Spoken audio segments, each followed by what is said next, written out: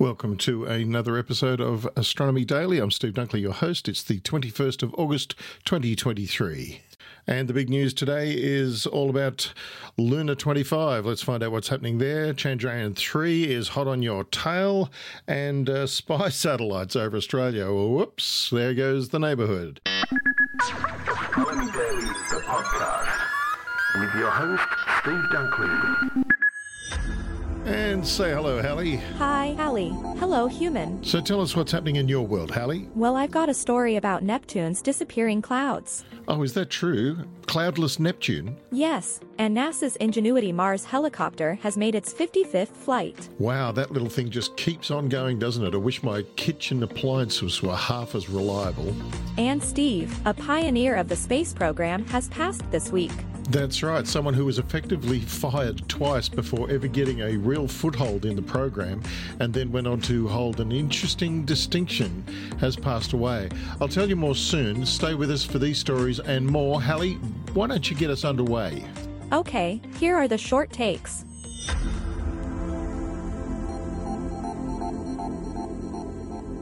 On Thursday, August 17th, astronomers announced quite an unexpected update about one of our solar system's ice giants, Neptune. It would appear that the Azure world's clouds have all but disappeared. Basically, after looking at images taken of the planet between the years 1994 and 2022, the team noticed a strange pattern beginning in 2019. Around the planet's mid-latitudes, cloud coverage seemed to start fading. Eventually, all evidence of clouds totally vanished. Imke de Pater, an emeritus professor of astronomy at the University of California, Berkeley and senior author of a study on the findings, said she was surprised how quickly the clouds disappeared. "We essentially saw cloud activity drop within a few months," she said. Intrigued, she and her colleagues looked for a reason for the clouds' disappearance, and, sure enough, they came up with a rather fascinating explanation. It's likely, the team suggests, that Neptune's clouds are inextricably linked with the way our Sun behaves during its 11-year-long activity cycle. Despite what it looks like, the Sun isn't exactly a blazing hot chunk of land. Rather, it's more of a giant, orb-shaped ocean made of charged particles, collectively known as plasma, which means its structure can generally flow around and mold itself over time. In conjunction with such movement, the Sun's magnetic fields, directly associated with all those charged particles, get tangled up. As these fields get tangled, they exert more and more tension on our host star, so to speak, until the yellow glowing ball can't handle it anymore. Then, every 11 years, sort of as a reset, the Sun's magnetic fields flip, meaning the North Pole becomes the South Pole and vice versa. From there, the saga repeats itself. Other things happen too. For instance, magnetic field knots can lead to an increased number and intensity of solar flares, which are incredibly powerful ejections of radiation out into space, sometimes interfering with satellites and showering the Earth with charged particles that can cause blips in communications. But most importantly for the team's Neptune analysis, one phenomenon known to happen during the solar cycle is that the Sun emits a bunch of ultraviolet radiation as its magnetic fields transition. Considering how utterly massive the Sun is, that radiation sort of floods the rest of the solar system, as the researchers put it. And naturally, it's easy to believe that this whole situation might affect a planet or two, including Neptune, even though the distant, windy planet sits some 2.8 billion miles, 4.5 billion kilometers, from our star. The 4-pound, 1.8 kilograms, Ingenuity conducted its 55th flight on August 12, covering a fair bit of red planet ground in the process. Ingenuity has now successfully flown on Mars 55 times. On its latest flight, the Mars helicopter flew 866 feet 264 meters for 143 seconds at a height of 32.8 feet 10 meters, according to NASA's Jet Propulsion Laboratory in Southern California on Wednesday. Those figures aren't records for the rotorcraft, by the way. Ingenuity has reached a maximum altitude of 59 feet 18 meters, and it flew a whopping 2,310 feet 704 meters horizontally on one of its sorties. Ingenuity has now covered a total of 41,024 feet, 12,503 meters of ground and stayed aloft for nearly 98 minutes on its 55 flights, mission team members wrote on the chopper's flight log. Ingenuity landed on the floor of Mars' Jezero crater in February 2021 along with NASA's Perseverance rover. The chopper's main goal was to show that aerial exploration is possible on Mars despite the planet's thin atmosphere. Ingenuity did just that over the course of 5 flights in April and early May of 2021. NASA then granted an extended mission, during which the helicopter is serving as a scout for the life-hunting, sample-caching Perseverance. Here's a story for you, Steve. Flying cars could finally actually be on the horizon. Anyone who's seen Blade Runner or The Jetsons knows that you can't have the future without flying cars, but despite many people's hopes, these flying personal transports have always seemed to be one step ahead of the present. Now, one company is coming out to say that it has the key to making these fantastic fly machines a reality, and it has a NASA-proven propulsion system at its heart that makes it hard to dismiss as easily.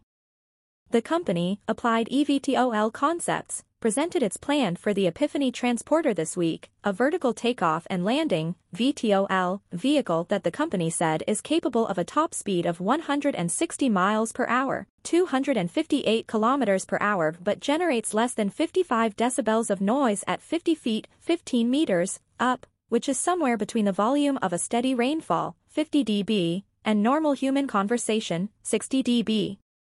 Do those specs meet with your approval, Steve? Well, if they can put it in an attractive package, they just might have me, Hallie.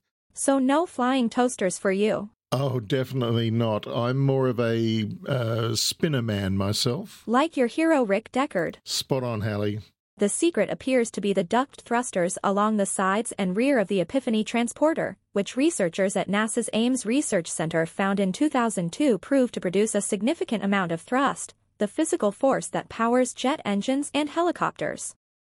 The duct design also has the added advantage of shielding the spinning blades inside the duct that are generating the thrust, and Rob Balaga, the project engineer for the Epiphany transporter at Applied eVTOL Concepts, was a co-author on the original paper. The design has been refined over the 2 decades since it was first tested at Ames, and the founder of Applied eVTOL Concepts, Michael Moshier, believes that they have advanced the technology considerably since that initial proof of concept work in NASA's wind tunnel. The craft is designed to seat 2 passengers and their luggage. The company says the Epiphany is about the size of a Tesla Model S, and that it could fit in your typical one-car garage. There you go, Steve. Just make room for me in the GPS unit. I'll be quite happy. Oh, just so that you can lead me astray, right? That's for sure. And that's all the short takes for today. Back to you, Steve. You're listening to Astronomy Daily, the podcast with Steve Dunkley.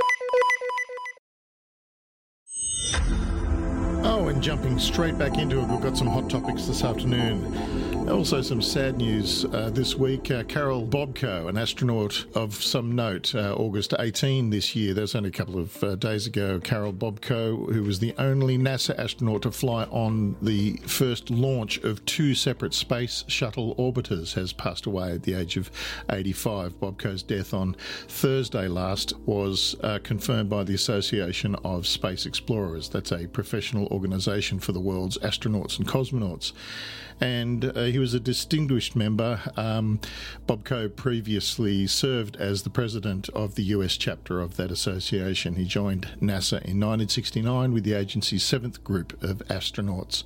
And unlike the classes that came before and after his selection, Bobko and his 6 fellow Group 7 members were transplants from another astronaut corps, the US Air Force's Manned Orbiting Laboratory. That's the MOL program. And when that program was cancelled in June 1969, NASA accepted the 7 youngest members into the astronaut groups.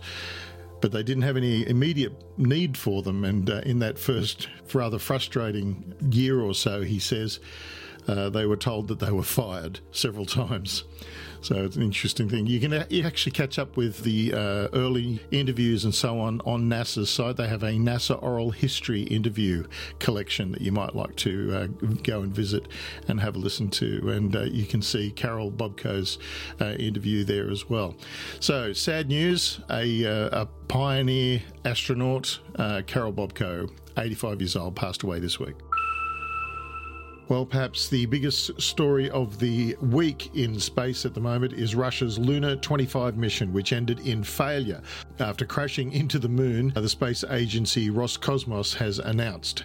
A statement posted to the agency's Telegram social media channel early on August 20 confirmed that an anomaly during August 19 manoeuvre to lower Lunar 25's orbit resulted in the spacecraft impacting the lunar surface. That's called crashing, guys. The spacecraft was scheduled to attempt a soft lunar landing August 21 near Boguslavsky crater, located approximately 70 degrees south latitude in the vicinity of the South Polar region. It's got a lot of attention there because of the suspected amount of water that's available or may be available in that area. Roscosmos announced August 19 that at 7:10 a.m. Eastern that day, Lunar 25 was instructed to fire its engines to send the spacecraft into a pre-landing orbit around the moon. The planned maneuver was anomalous. However, an emergency situation occurred on board the automatic station, which did not allow the maneuver to be performed with the specific parameters, according to a translation of the Roscosmos statement. The agency clarified Sunday that contact was lost with the spacecraft around 7:57 a.m. A preliminary analysis revealed that a deviation of the actual parameters of the impulse from those calculated resulted in the spacecraft colliding with the lunar surface, according to a machine translation of the statement. A specially formed interdepartmental commission will deal with issues of clarifying the reasons for the loss. I suspect that it might have something to do with the European Space Agency withdrawing its support from the mission early in the piece. They were to provide some high-resolution camera or imaging gear that was to help with the landing of Lunar 25 on the surface. And as I understand it, it was because of the invasion of Ukraine that technology was withdrawn. The mission had endured lengthy delays stemming from technical issues and resource constraints. It carried a number of science payloads, but was mainly a technology demonstrator for future landings later in the decade. That technology, stripped of a European navigation camera, here it is, following Russia's invasion of Ukraine in February in 2022, could not be tested. The country's previous lunar landing was Lunar 24, a Soviet-era sample return mission in 1976. So there's a big difference in the technology between then and now. A loss of Lunar 25 is a blow to Russia's own plans as well as wider cooperative efforts. The mission was also nominally part of the China-led International Lunar Research Station. The Lunar 25 launch was attended by a senior official involved in China's deep space exploration projects. The ILRS roadmap unveiled in St. Petersburg, Russia in June 2021 noted that Russia's super heavy lift launch vehicles would share the burden of launching major pieces of infrastructure for the station in the 2030s. Observers have expressed doubts on Russia's capabilities to contribute significantly to the project following its occupation of Ukraine.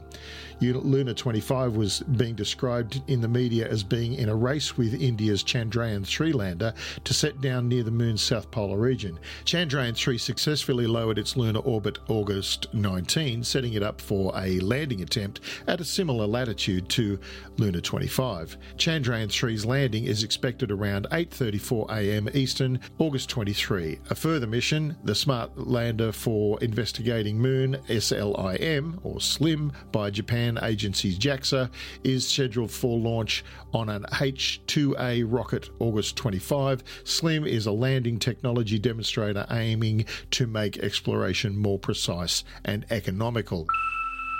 Meanwhile, the Indians seem to be doing just fine. The Chandrayaan-3 mission continues to make significant strides as its lander module has now achieved an orbit of 133 by 157 kilometres around the Moon. This crucial development was shared by the Indian Space Research Organisation, ISRO, with a keen focus on the anticipated soft landing on the Moon's south polar region on August 23. A second deboosting, which happened on August 20, the mission's timeline has been a series of crucial manoeuvres over the last few days. On August 17, the lander module was successfully separated from the propulsion module, marking a pivotal step in Chandrayaan-3's trajectory. Following this separation, the first deboosting was scheduled on August 18. Earlier, the spacecraft had undergone a series of orbital changes. By August 16, Chandrayaan-3 had adjusted its orbit to 153 by 163 kilometres. On August 14, during its orbit decircularization phase, it had achieved an orbit of 151 by 179 kilometres. Additionally, on August 9, a vital manoeuvre reduced the spacecraft orbit 174 kilometres by 1437 kilometres. ISRO has been vigilantly monitoring Chandrayaan-3 since its commencement, with operations led from the Mission Operations Complex at ISRO's Telemetry Tracking and Command Network and the Indian Deep Space Network antenna at Bailulu. The spacecraft's health remains optimal. Don't you love how they talk about the spacecraft being healthy? Collaborations with the European Space Agency and NASA's Jet Propulsion Laboratory ensure precise deep space tracking. Chandrayaan-3's mission at its core aims to validate a successful soft landing on the Moon, distinguishing itself, of course, from the Chandrayaan-2. This mission is exclusively outfitted with a lander and a rover. The initiative to explore the Moon's south polar region stems from its potential reservoirs of water ice, a crucial element for future lunar and possibly deep space missions. Reflecting on Chandrayaan-2's endeavours in 2019 provides context to the current mission objectives. While the Vikram lander faced challenges in its descent, resulting in a hard landing, the mission's orbiter emerged as a prominent tool, granting significant highlights into lunar characteristics. These prior experiences have been pivotal in forming Chandrayaan-3's path. Some would call that the school of hard knocks. Well, in space, you don't want to do that too often. Oh, and looky here, something from my own backyard. Something a bit more cloak and dagger.